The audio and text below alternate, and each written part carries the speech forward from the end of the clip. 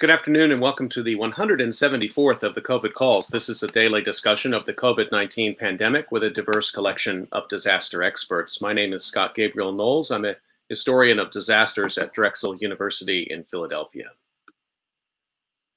Today we have a discussion of COVID 19 memorials with Chris Kocher, Joanna Hutchinson, Catherine Fugé, and Madeline Fugé.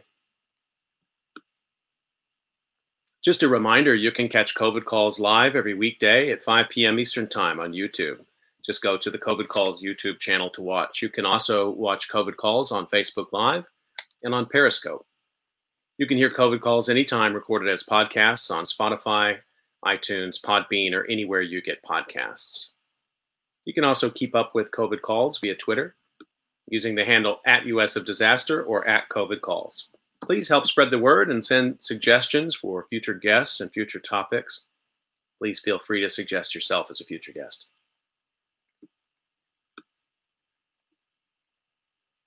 As of today, November 20th, 2020, there are 1,365,612 deaths from COVID-19 globally, according to the Johns Hopkins University Coronavirus Resource Center.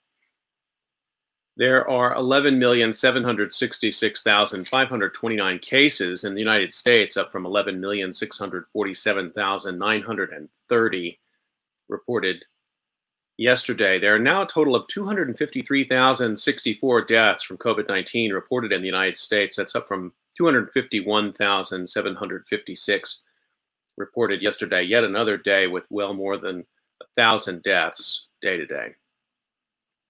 As a way to bring some humanity to the numbers, I've been reading a life story or a story of advocacy for those impacted by the pandemic in some way, and I'd like to continue that now.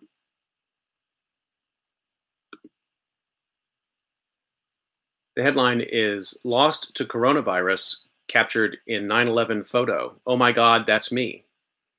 Author of this is Jorge Millan. This appeared in the Palm Beach Post July 4th.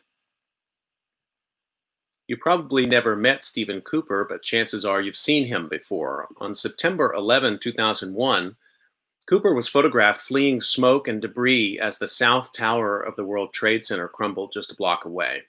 The photo, captured by an Associated Press photographer, was published in newspapers and magazines all over the world and has been seen by many others at the 9/11 Memorial Museum in New York.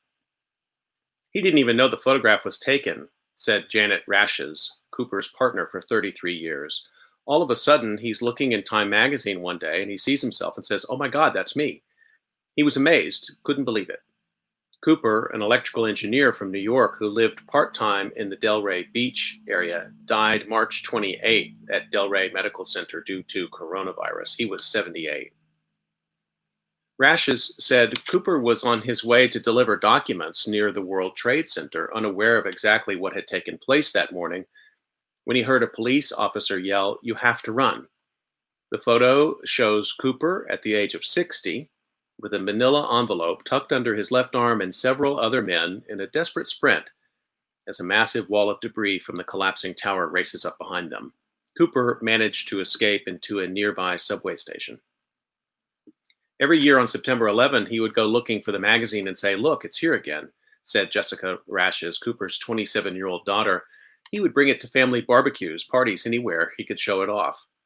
Susan Gould, a longtime friend, said Cooper was proud of the photo, purchasing multiple copies of Time and handing them out like a calling card.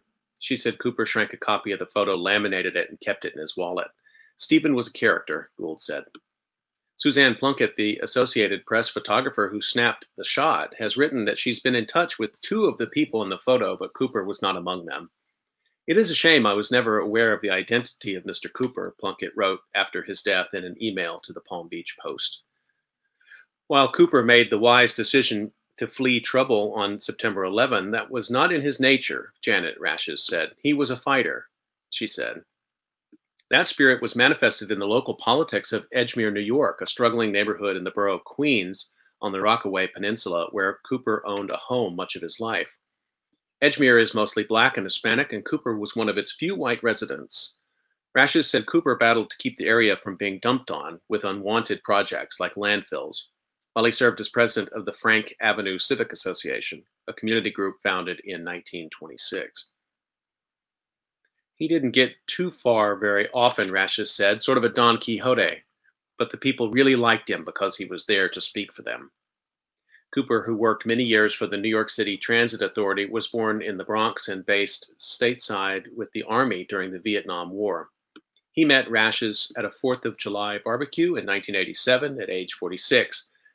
Although the couple never married, they remained together until his death in March, placing him among the 138 people who died in Palm Beach County in the first month of the pandemic. In 1993, Cooper and Rashes adopted Jessica from Guatemala. Rashes said Cooper had dealt with health issues after a fall last year, eventually needing brain surgery in October. He spent more than 2 months hospitalized or in a rehabilitation center after surgery. Cooper began having more health issues in early March after joining Rashes at their apartment in the Kings Point community of Delray Beach. At that point, the coronavirus was being spoken of, but the people at the hospital weren't wearing masks, Rashes said. Cooper was originally diagnosed with chronic obstructive pulmonary disease. Paramedics picked him up on March 23rd, Rashes said. That's the last time I saw him. He died 5 days later.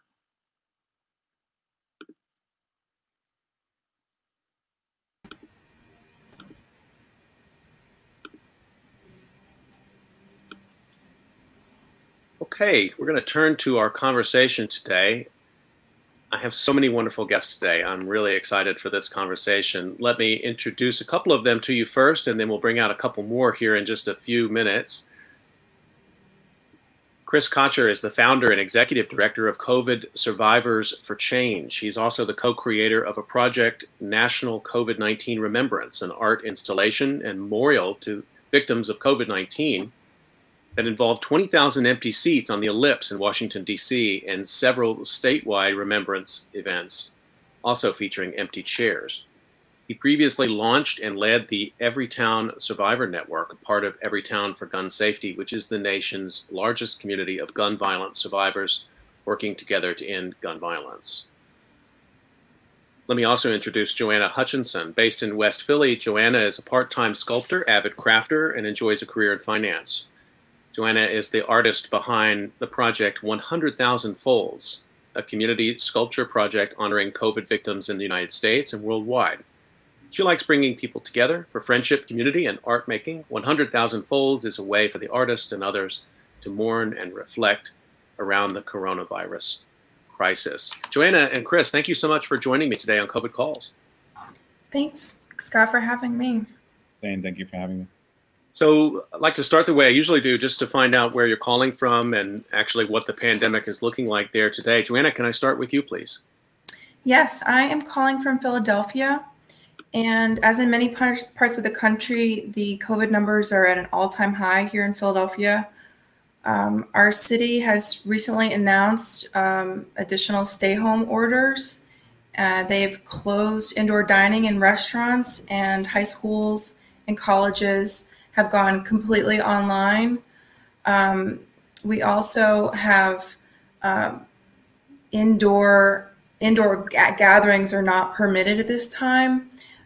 So we're really under some new restrictions, which I am relieved to hear about because the numbers are just skyrocketing. One of the things I'm going to talk with everybody about, but ask you first, Joanna, just based on what you were saying, it seems like it must be so hard. I mean, you're building a social network to do an art project. You've done that entirely from your home? I have. I have been. So my project is called 100,000 Folds. It's a collaborative origami sculpture project whereby participants are folding origami units to represent the first 100,000 COVID deaths in the United States. This project has been a huge undertaking for me, and I'm doing shipping paper to participants nationwide and throughout the world. And yes, I have done it all from my home here in West Philly. I have had a few volunteers that have helped me out on my porch, But as it's getting colder, and the COVID numbers are just so high, I have, really shut down who I'm seeing, even from a distance. So it's getting harder to keep going. Well, thank you for that. We're going to find out much more about that project in a second. Let me bring Chris in. Chris, where are you calling from, and how's the pandemic there? Sure. So I'm calling from Sunnyside, which is in Queens, New York City. So and part of the reason why I wanted to start COVID Survivors for Change is just because my community and so many of the families in my neighborhood were really devastated by the pandemic and that first initial awful wave back in March, April, and May. And so, we've really adapted. And we're seeing the numbers spike here as well, like everywhere else. Thankfully, they're not as severe, I think, as some of the other places across the country, and certainly less than it was earlier this year, but still, concerning and terrifying. And, thankfully, I think people are adjusting their behaviors. So far, so good. One of the things that so many guests I've talked to from New York, they will just offer the harsh reminder of the sounds of the ambulances from March and April. Are you back to that now? No, I don't, I really hope that both between the additional knowledge that we have now with our, government, the state and local government, staying further ahead of the curve this time around, and people just being more aware of the consequences and how deadly and disruptive this is. I hope that we don't go back there. It was a terrifying time. And, I live on, my bedroom overlooks one of the, not major streets, but one of the more main thoroughfares in my community. And it was just day and night and terrifying. And, you live in New York, you're used to noise. My daughters sleep through ambulances, kids screaming outside the window.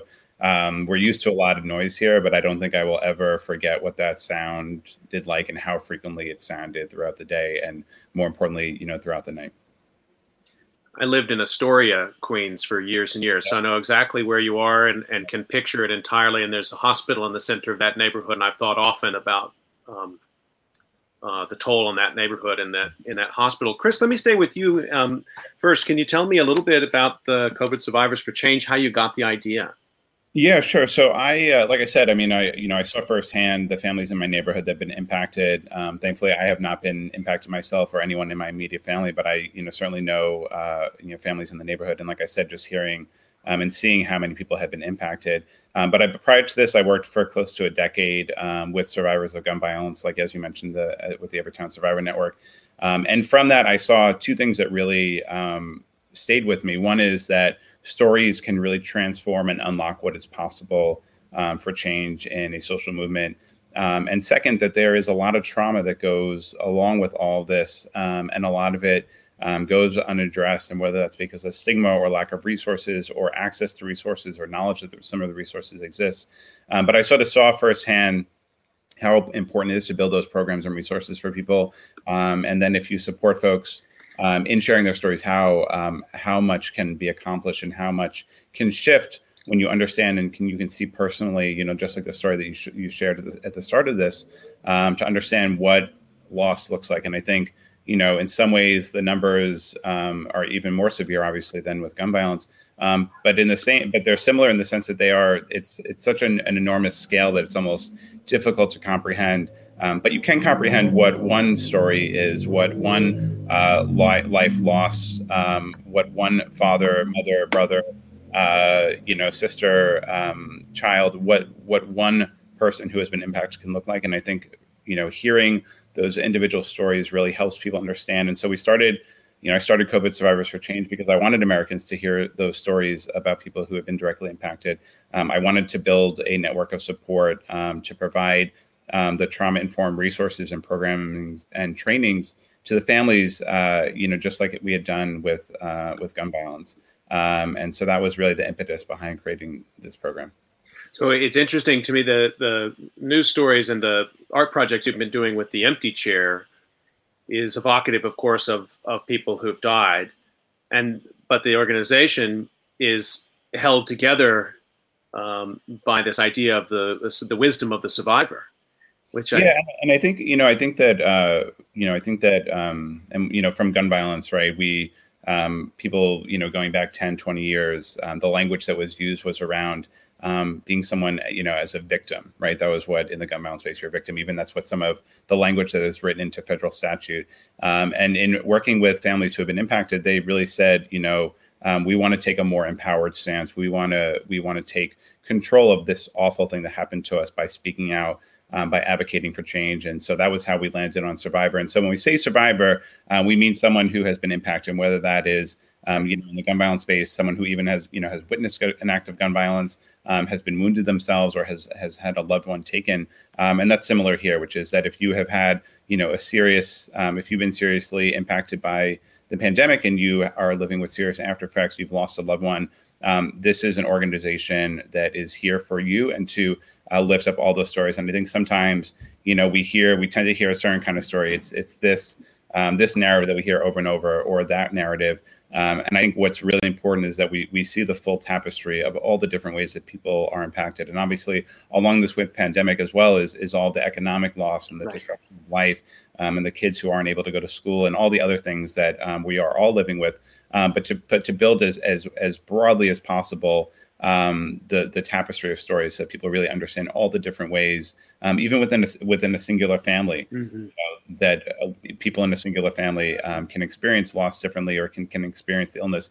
And what's different here too is that as the pandemic sort of has, in some families, has just ripped through an entire family, and multiple people have had COVID, multiple people have lost. And so even as you're dealing with your own illness and recovery, you're also mourning possibly the life of someone in your family. So it's so compounded and complicated here, unlike almost nothing that I've seen before. I keep a copy. Actually, it's not in the frame right now. I keep a copy of this book close at hand always. Yeah. Robert J. Lifton's book, Death in Life. Robert's been a mentor to me, and he was a guest on COVID Calls, and he's one of many people who's written powerfully over the years about what he's called the wisdom of the survivor. He wrote about survivors of Auschwitz. He wrote about Hiroshima survivors. And I wonder, sort of bring in one of Lifton's key observations, which is there is a special knowledge that survivors have, which sometimes they keep hidden and buried in themselves because there may be social stigma attached. At other times, they become spokeswomen, and they become central political figures in their time. It's probably too early to say, but your organization and the people you're interacting with fit very much into that narrative and that analysis that Lifton has put forward with us to think about. Yeah, and I think that you start from a place of what do people want to share about what they have experienced, and that's the most important, right? It's their story, it's their authentic voice, and so I view my role here is simply to support them sharing their story, elevating their voice, whatever feels true to them. And so for some people, that can be, speaking out and public speaking. For others, that can look differently. For some people, running for office, there's a whole gamut and whole slew of different ways that people find their voice. But for me, that most powerful moment is when you see someone begin to understand that their voice carries more power than they thought or they assumed. When they realize that people are listening to them. And like you said, the stigma, right? And whether that is the stigma that goes along with, how people were diagnosed, or even, stigma of not wanting to share publicly, or because it's political, or has been made political, I should say. But whatever that is, but for people to understand that story and their voice has a role, not just in how they see themselves, but also the change that they can bring about in the world more broadly, in their community, is one of the most powerful things I have ever been a part of. And it's a true honor to be on this journey with families who have been impacted, to help them speak out and to help them find what is that place that they want to use their voice to make change in the world. So Joanna, just to bring you back into this, can you tell us a little bit more of you? We just started to talk at the beginning about, the project. Say a little bit more about the scale of it and how it came to you. Sure. So I started 100,000 folds in May when the COVID numbers were reaching 100,000 deaths in the United States. And it was kind of a dark, quiet time, I think, for me and for many people. And I felt like I was in mourning, although I'm not impacted personally in my immediate family by COVID. I just felt like this was I'm stumbling here because it's just such a big feeling, but I just felt like the COVID deaths reaching 100,000 was so grand and so great that I couldn't understand it in a way. I was grasping to just get my head around what that meant. I thought about who I knew and who I love, and I will never know 100,000 people in my life. And now the number, the death toll has risen so much higher than that. I'll never know 250,000 people. So I really wanted to find a way to understand the gravity of the situation and understand the gravity of this death toll here in the United States and also worldwide. So that's why I started the 100,000 folds. I wanted to do something to remember each of those people, those first 100,000 people, something to honor them, something symbolic of their suffering and the suffering of their loved ones. So that's why I started this project. And so each of these 100,000 are represented by a piece of origami. And it's a community sculpture project. We have over 250 participants who are folding paper for this project. And it really brings peace to my life to know that others are gathering for the same purpose, to remember, to honor, to respect those that we've lost. So that's really the basis for the project, is in mourning. Well, I want to find out a little bit more from you about the craft of it. Was this already origami? I mean, you're an artist, so is this already a practice you were doing? But then you decide to take on the idea that you're going to train 100,000 people to fold. I mean, there's such a strong collectivity in that, which is so moving. But that's a lot of work. It is, and I chose a simple design for the origami. I'll show you one. It's a small triangle unit. And I learned how to make these units a few years ago, and I just considered them very beautiful and also something that I thought many people could learn how to do. So I set out to spread the word for the project and teach my friends and family how to make these units. But really, it's turned into something that has united me with so many people across the world in different artist communities, paper communities, and then just people that are impacted by the virus. I get people who participate and they want to honor their loved ones. So it's really wonderful. The project also brings to mind Sadako Sasaki, the story of a Japanese atomic bomb survivor who died. You and I were talking before the broadcast. She died in 1955 at age 12.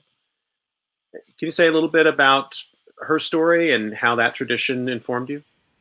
Sure. Yeah, I read Sadako and the 1,000 Paper Cranes as a child, and of course I set out to fold 1,000 paper cranes myself as a little girl, and I just find that origami is very beautiful, and there's something wonderful about it, that it's simple, it's kind of rhythmic to make the folds, and it's just something that I really enjoy, and I thought that others would find solace in it as well.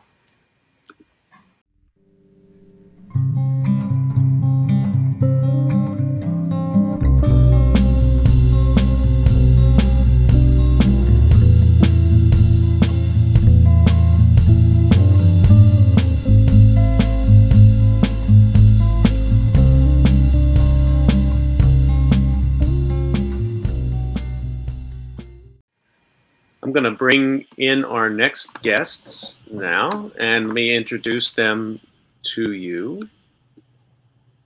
Hi. Hi, this is Madeline Fugere, who is 13 years old, an 8th grade student at the Buckley School in Sherman Oaks, California. And let me just tell you a little bit about Madeline. When she was in 7th grade, she was given a community action project with the theme Young Changemakers in a COVID-19 World. And after hearing stories from her mom, Catherine, who we will introduce in a second, who worked on the AIDS Memorial Quilt in the 80s and told her how healing it was at the time, Madeline created the COVID Memorial Quilt to honor and remember all those who've died of COVID-19. Word's been spreading about the COVID Memorial Quilt, and Madeline has now received over 100 memorial squares from the US and from around the world, and a big article in National Geographic that came up, I think, today or yesterday, which also profiles her work. And let me also introduce Catherine Fugere, who's a screenwriter best known for creating, writing, and executive producing the TV series Army Wives. She was honored to work with First Lady Michelle Obama and Dr. Jill Biden on the Joining Forces campaign, shining a light on the sacrifices of our military families. Catherine served 8 years on the board of directors of the Writers Guild of America West, and she is Madeline's mom. Welcome, Madeline, and welcome, Catherine, to COVID Calls. Thanks for making time and running straight from school, Madeline? Yes, I just got out of school a couple minutes ago. And is that like in the other room, or is that, do you actually go get a chance to go to school? No, I don't get a chance to go to school just yet. My school is down the hall. I can completely 100% sympathize with that. At my house, we have I run a podcast studio and a history department out of one room. I have one son in a 3rd grade in another room, and another in 7th grade in another room, and we have a ping pong academy out in the garage in the back. Madeline, tell us a little bit about your project.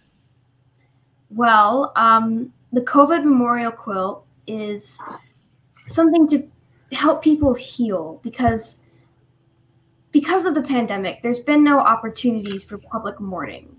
So people haven't really had a chance to have funerals or just like really accept these people are gone.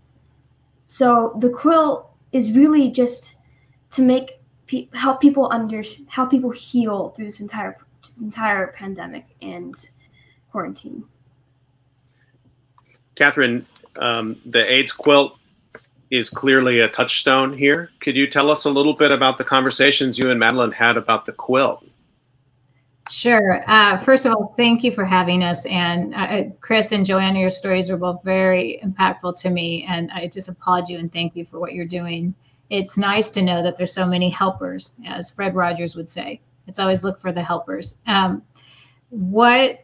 What I did is I worked at the AIDS Memorial Quilt in my early 20s. I was a young social justice activist, and we felt people weren't listening or honoring so many deaths. So we found a way to get attention.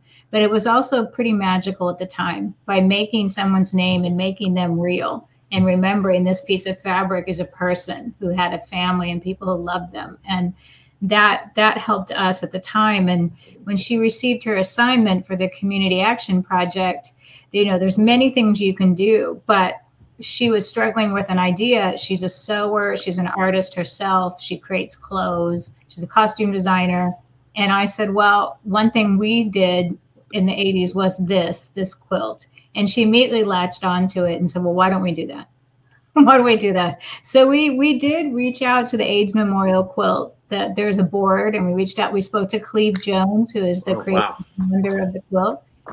He had a private phone call with Madeline, and it's up to her to reveal that conversation. But what he said to me is, he's a man in his 60s now and still an activist, and he said it's just very moving to know that work I did back then has affected a 13-year-old girl, and she's carrying that torch forward. So, Madeline, do you want to tell us a little bit more about that conversation? I've have a great desire to have Cleve Jones come on COVID Calls, and I'm still working on that. But I obviously understand why he would want to talk to you as a young person, because young people right now, and from my point of view, are carrying this country. I think they're demonstrating the the kind of courage that we all need to take a cue from. You want to tell us a little bit about what that discussion was like, and I also want to hear like who can participate and how. Well, it was a very wonderful discussion. He has a great sense of humor, and it was really nice to talk to someone who had actually done something very similar to what I'm doing now. So it was almost like having a mentor to talk to and ask for advice. So, Madeline, tell us a little bit about the dynamics of the project. Does somebody have to know how to quilt to participate? Because that would leave me out, unfortunately. No, you can still participate. It's okay. You don't have to know how to sew to make a panel. Really, the panel can be made from anything that's fabric. It can be made from the person's favorite T-shirt. It can be like a flag. You can even just take like a piece of cloth and draw on it and draw like pictures or write words that represent that person. It can really be anything. So then people send you the squares and you're assembling them? Yes. Where do you do that? Down the hall. Okay. Well, what do your friends think about this project? Well, quite honestly, I don't really talk to my friends very often about the project, but I do know they support me. Oh, there we go. We've seen a little bit of you want to show us what the panel looks like? This is what an example is, just a piece of material that someone with a Sharpie just colored and drew on things to represent the person that they've lost, things they liked, who they were. Then you have someone who obviously does know how to embroider. And we also have pictures like this where this man who's being honored, James, he obviously was a baseball fan. He was in the Air Force, the names of his children. So people find all sorts of ways to represent someone they love. We even have people who have printed out a picture of them and made an iron-on, which you can buy at a store. You just take a photo, iron on the photo. Here's a cleaner example of that, in that it's just one big photo of this beautiful woman who's been lost. So that's what we're saying, as far as you don't have to know how to sew. We've had people actually send us a letter saying, this is who they were. Can you do this for me? And we know that they're grieving and they're in pain. And we're so happy to take that up and go from there. And Madeline's going to create it from scratch for them based on things they've told her. That's great. Wow. Well, more questions for you in just a minute. I want to come back to Chris for a second. Something that Madeline said really struck me, Chris, which is one of the main themes we're grappling with this year. Not only the scale of it, and that's what Joanna was talking about, just how do you come to grips with 100,000, 200, 250 and more. But we live in, I don't know how to say this, we live in strange political times. We live in times in which people cynically use disaster and loss politically. And I wanted to ask you this first, because I know your background with Everytown, that something that when I was growing up, something like grieving a disaster, grieving a loss, was something that was bonding. It was uniting. Even up to September 11, and I lived in New York at that time, people didn't ask each other what their politics were. It's not like politics went away, but there was a moment of bonding and reconciliation and healing. And I feel like we've lost that to a certain extent in America. Beside all the positivity in this conversation, there is something that's happening right now in which the process of grieving, to my mind, has not only been stalled because of the difficulty of the virus. People can't get into the hospitals. People can't have funerals. But also this problem of COVID denial, or saying it's not as bad as what you're hearing. And that's really distressing to me. And I wonder, so I want to bring that back to the work you're doing, because I do think these memorials, they're not meant to be necessarily political, but some people perceive them to be political. And at the same time, maybe they should be. And maybe that's just the moment we're in. Well, I mean, I would say a couple of things. I think that, we certainly live in exceptional times. I hope it's temporary. People seem to be sort of permanently in their corners. but I was in New York City also on 9/11. And I do hope that the political times that are happening now and the way that this has been politicized does recede under new leadership. I do think that, like what you said, all of this, the denial, what was wrong with them? Did they have they must have had a pre-existing condition. And I think, I always try to assume the best in people. It's a little naive, but I think for some people it's protective, right? It's well, I don't want to think that this can happen to me. I don't want to think that this enormous thing, I think back to my experience in gun violence, right? There must have been something that, you were unlucky and were impacted by gun violence, and we're both living our lives and that hasn't happened to me. And it has to be something that you're doing and something that I'm not doing, because that's almost mentally protective for people.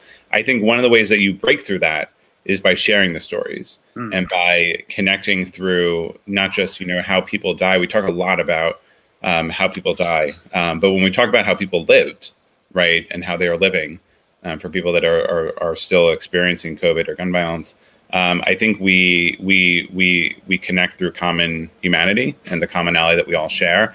And so that's really the goal of the work that I do, which is let's talk about what we have in common. And, look, there are people that no matter what you say or who you talk to or how you talk, or, that there are people that are not going to make that connection. But I think that even if you want to bring this into politics or advocacy, politics is not a game of 100%. Politics is, are you convincing a majority of people, a majority of elected officials, a majority of the public, a majority of city commissioners, a majority of, the school board, whatever it is, to go along with your viewpoint.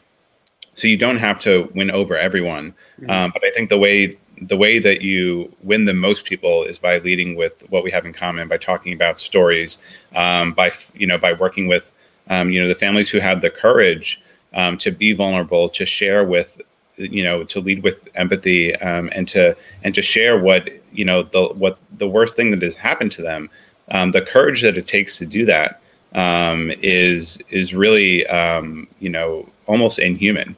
And so let's start and sit in that space, which is people are sharing, they're grieving, they've lost something, and they are tapping into themselves and tapping into their family and tapping into their community to share that in a way that we can forge a better and stronger future. And that will reach some people. It won't reach everyone, and that's okay. It's not, not say it's not okay, but I think we need to focus on the way that we can actually connect and bring people into that common shared purpose.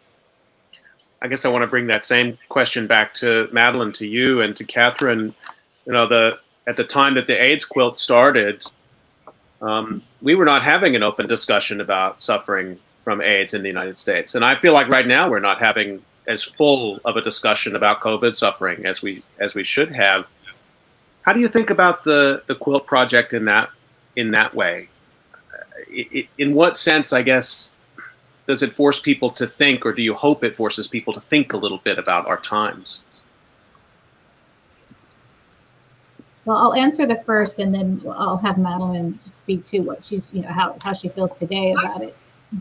What I find interesting is in my lifetime, I'm living through a second deadly pandemic from a virus. And that was in the beginning of both viruses was discounted of those people are less than somehow, and they don't matter as much, whether that was the perception of their sexuality, they were drug users, they were older people, or it's their time anyway. They weren't healthy. As Chris said, they had underlying conditions. There was a way to discount both viruses by making fellow human beings less than others. And that's very depressing for me to witness twice in my lifetime. Like I said, what I think is about the political statement of it, working on the AIDS Memorial Quilt was undeniably a political statement. We were trying to get attention to our cause. We were trying to make it not the gay disease or the drug user's disease. We were trying to say this is disease that can affect anybody. And when it did is when more people paid attention, when it went wide and a bit more widestream and left one particular community. With COVID, we have been asked questions about, is this a political statement? And, as we learn, even reading the letters, there's no politics in the virus. It's a virus. It has no political agenda. It doesn't ask what your politics are when it infects you. But some of the most memorable moments are reading letters from nurses. We had a letter from a nurse saying, I spend my last days holding someone's last days holding their hand while they're dying. I don't ask the dying person's their politics, and they don't ask mine. We're just two human beings there for the last minute before someone's light goes out. And I'm the person who has to hold that, and their own family and friends can't be there for them in the room. And that's very meaningful. So it's a reminder that no one asks an emergency. In 9/11, no one's asking your politics when they're trying to get you out of a burning building. Right. Hurricane Katrina, no one's saying, I'm only going to save people on the rooftops that have my politics. People come together in emergency. And I think for us, we're hoping that'll happen again. But Madeline can ask specifically to the quilt. Do you think I already answered it? Yes. I'm so sorry. Because you did a wonderful job. Well, but I just want to follow up with Madeline on that, because that back to what I was saying earlier. I mean, in recent years, the progress that much of the progress that people had thought was impossible, we'd reached an impasse on climate change discussion, and then here comes Greta, and the March for Our Lives movement. Around gun control and gun violence was led by high school students. And as I mentioned earlier, I do think young people are playing an exceptional role right now, greater than I've seen in my lifetime, in not getting bogged down in, is this a Republican or a Democratic thing, but just what's just and what's right. And I guess that's my question for you, Madeline. As you look around at what's going on with COVID-19, clearly you've been moved to act because you're spending a lot of time doing this project. How should our country change? I'm taking notes because when I ask young people this question, I think they have the right answers. It's a big question. I can't tell people how to react to a pandemic, but I can say that it is a pandemic that is worth noting because it is dangerous and it does exist. And I'm sorry, I'm not really exactly sure how to answer your question. It's a very good one, though. Talk about the humanity. Who are we if we don't have the humanity? Okay, that's actually a good idea. Thank you. I guess another way to look at it is that the more we sort of just push aside the amount of people who have died from this virus, the more we begin to sort of lose our humanity of it. And we kind of just forget that these are real people. Well, thanks for that. Joanna, let me bring this to you and talk a little bit about, again, if you want to comment on anything that's just been said. I think that you're absolutely right, Madeline, that we have to, remember each other as people and humble ourselves to our humanity. I think that's really the point of many of these projects, is to remember that we're all the same in a way, and we want to be unified in remembering our loved ones and those who we've lost. I think that it's really the point in many of these ideas.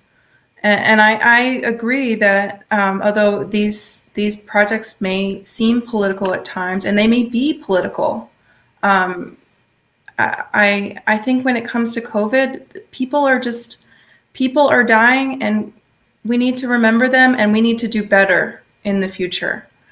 I think as our nation, I'm disappointed as to how things have gone with the pandemic, and it saddens and angers me to know that so many have died, in my mind, unnecessarily. Joanna, you're aiming for 100,000 individual origami pieces.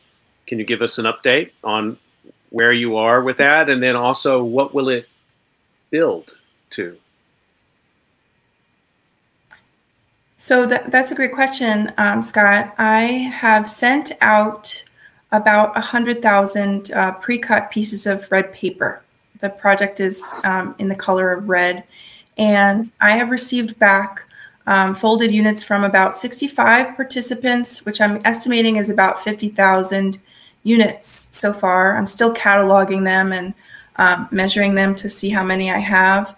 I get shipments almost every day from participants, and their boxes full of folded origami.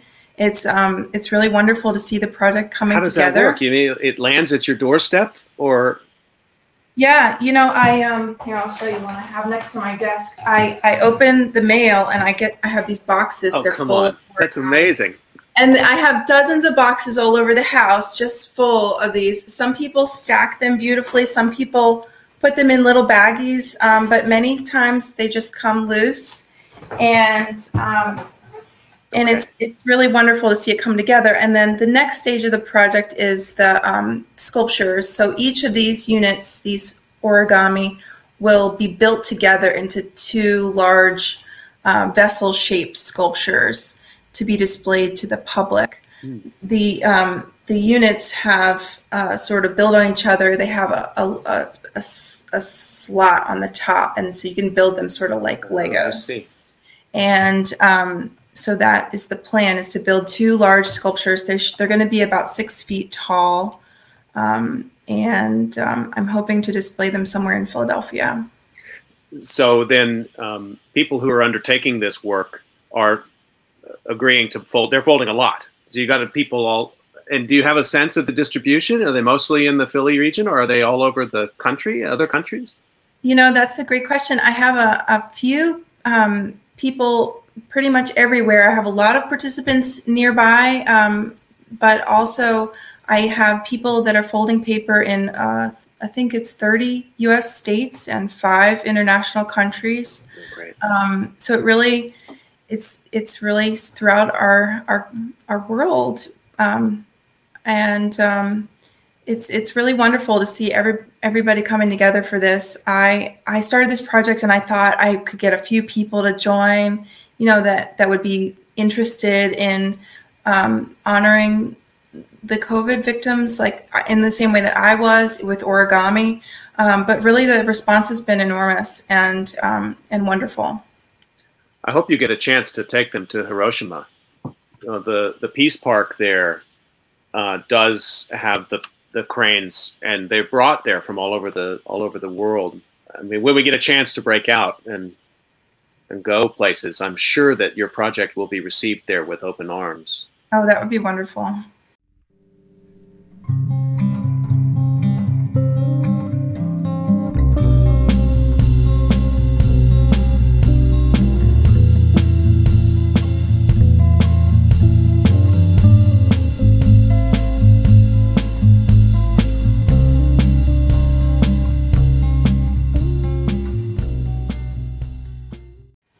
Chris, so I'm getting some of the logistics on these projects and just looking at what you accomplished there on the Ellipse in Washington with the 20,000 chairs. Talk to us a little bit about that and how you do those in other cities and how many more cities. What's the goal with all that?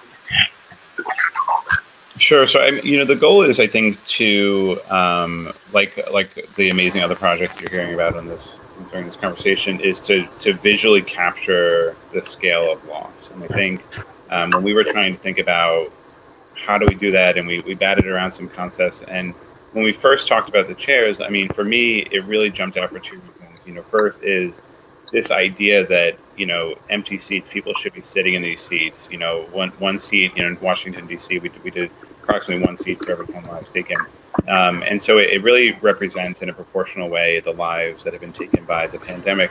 But secondly, and you've heard, with some of the conversation today, this idea that, we're not able to be together, right? We're not able to mourn together. And the mall, the Ellipse in Washington, D.C., that is the place where we as a nation, it is in some ways the emotional center of the nation, and it's where we come to gather, where our memorials are, where we gather to remember, to honor. And the fact that we couldn't do that in this time was really captured, I think, as well by the empty seats, right? This idea that you would look out and expect to have 20,000 people in person with arms around each other, supporting each other, grieving together. And the fact that we weren't able to do that, I think that was another way that the chairs really captured just the way that the pandemic has disrupted even our ability to mourn and grieve together as a community and as a nation. And so, like I said, doing that in that, emotional and political center of the nation, in front of the White House, on the Mall, and then from there, it really just grew organically, where people were reaching out and saying that was really powerful. We had family survivors reaching out and saying, I'd love to do this in my community. Some people just organically, led events like that. And so we really just jumped in wherever we could, and many places we could, to help plan and lead. And most importantly, these were virtual events, but we wanted people to be there, the families and people who have survived the pandemic, to be there in person to share their stories. And so obviously, doing it in a way that was safe. And so we were able to connect for, remembrance events all around the country, to have, families there sharing their story directly to the folks that were watching virtually. And how are you capturing those stories when people are coming? Are you creating a sort of video accompaniment, a transcription accompaniment to these individual actions? We've done two things, and I think, there's something very sacred about just someone's name. I think, and what someone touched on before. I mean, even the idea, right, that this has been made political and partisan, and that people feel that they have to share it, they have to speak their story to bring about change. None of this should be necessary. We should be doing what has to be done because we care about each other, and we care about this country, and we want to keep each other safe. And so it's heartbreaking even that people feel, oh, well, I need to relive and share this heartbreaking loss in the hope that it does bring about change. But we did that, like I said, in several communities all around the country, and the goal was really to have these stories. And so we had both names and photos. So the idea was that there's something very sacred just about someone's name. It's your primary identifier. And so there's a very sacred tradition about reading the names that we've done, that we did in gun violence as well. But just the idea of saying someone's name out loud, remembering them, they lived, they existed, whether or someone who's still living with serious effects from COVID, saying their name as well, and just honoring their memory through that. And then also photos, right? Photo is pictures worth 1,000 words. Seeing someone, and I think really that's where you get into what I said before, how people live their lives.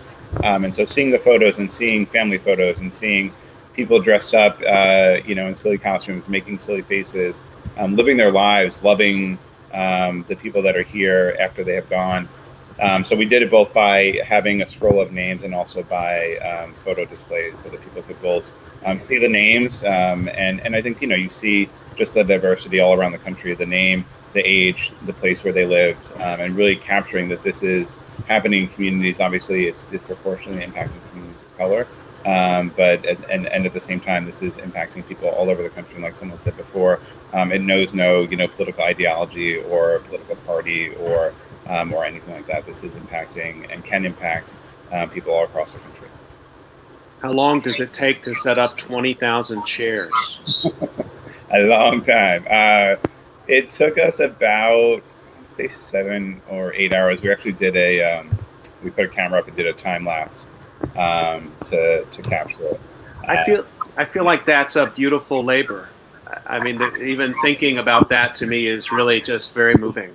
The putting up and the taking down of the chairs. Yeah, and like what Catherine Madeline and Joanna said, there's something that's very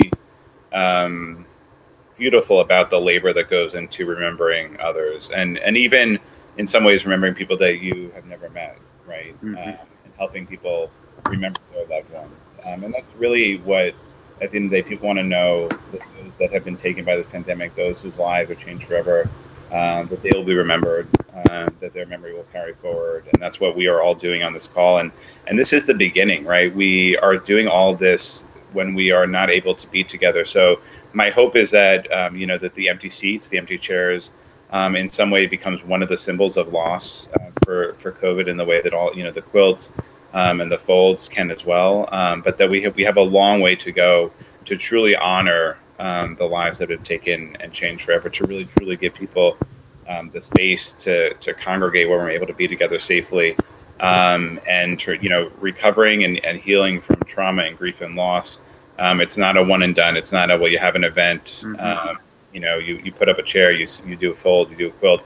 It's a journey that I hope that everyone on this call and those that are listening can support the families, over the next several years and even decades, as we help them with that journey. You're each making me think of one of the most profound memorials that I've ever visited, which is in Ansan, South Korea. It's a memorial to the teenagers who died in the Sewol ferry disaster. You may remember several years ago, these were teenagers on their way to summer camp, basically, and the ferry sank and they died. And the classroom itself, their classrooms in their high school were preserved by their parents. And they literally took every desk, every chair, chalkboard, coat rack, and everything. And at every individual desk, the families and friends had made, and this makes me think of your work, Madeline, their favorite K-pop bands, their favorite foods, calendars, sports teams, individual mementos that brought something about the life of that person. But also the chair is empty. And there's something very, I don't have the right word. There's something about a classroom that's empty, because classrooms are special places.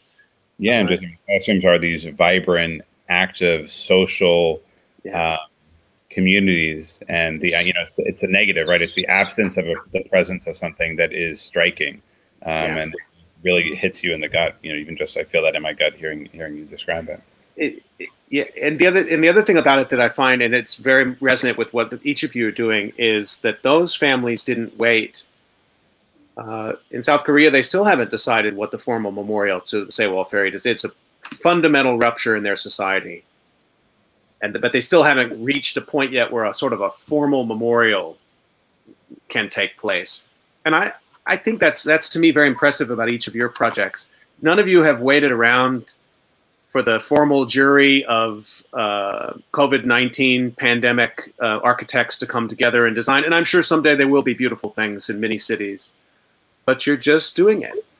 And I guess, Madeline, that's a kind of a question to you as we'll be wrapping up here in a second, but how long do you plan to do this? And when your quilt, I guess my question is, will your quilt be done? Is it an ever expanding project? How long do you plan to work on it? Well, really, since the numbers haven't stopped going up, this quilt project is never going to be finished until those numbers freeze, until those people stop dying. And it's just going to keep on going. It doesn't matter how long it takes. I hope that I can get every single person who has died from COVID-19 onto the quilts. Catherine, just to bring you in on that, I mean, we're at 250,000 plus deaths today. This project could go on for a while. The AIDS Quilt Project, I mean, I'm sort of constantly, when I'm speaking with you, I'm thinking about that ever expanding project. That's a potential with this, I suppose. I mean, people who don't die of COVID are still going to be impacted by it, just as Chris has been telling us. There's a lot of space in your project for expansion. Right. I don't think we think about that, quite honestly. When we started the project in April, when the assignment was given to her of the same year, when the same, I can't forget, last school year. The last school year, but last April, we were at, I think, 72,000 people had died of COVID at that time. And I remember so vividly, we were watching the evening news, and they said, well, the numbers tonight are 72,186. And it hit Madeline, and she just stopped. She goes, it's not numbers. They're people who died.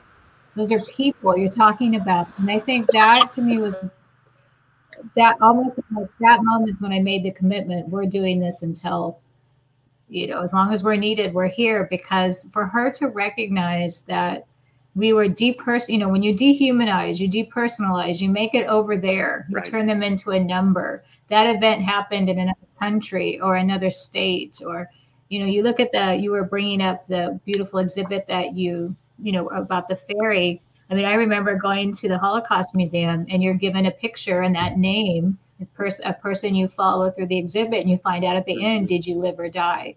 So to remember, everything that has a personal story is what has the most impact. So the more we personalize these people, as we're all doing here on this call, and remind you that each number you hear every night, when you look at that number, that's not the lotto. That's not about winning the lotto. Those numbers up there on the screen are people, and each one of them had a family, and a story, and they had things they loved and things they didn't love so much, but they all lived and they were a part of our community. And this is one big community. And so to me, that's, we're doing this, until she's 30, we're doing it until she's 30. And I think what would be lovely is if all of us joined together in some sort of traveling exhibit and some sort of representation to show that so many people in different, we have 3 states right here, 4 states, including Scott. And we're all here talking about how to help people heal. And if we can all come together and find ways that we can show what we've done, and that inspires other people to go back and do their own thing. And that's how you spread the goodness. Joanna and Chris, I think that you've just been enrolled in a traveling exhibit.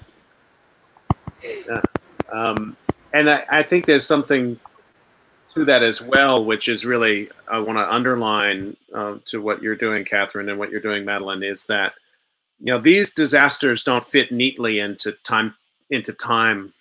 There'll be people suffering the mental health effects of this disaster for the rest of their lives.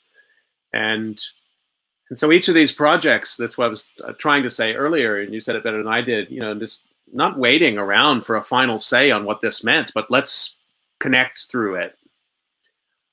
That's important.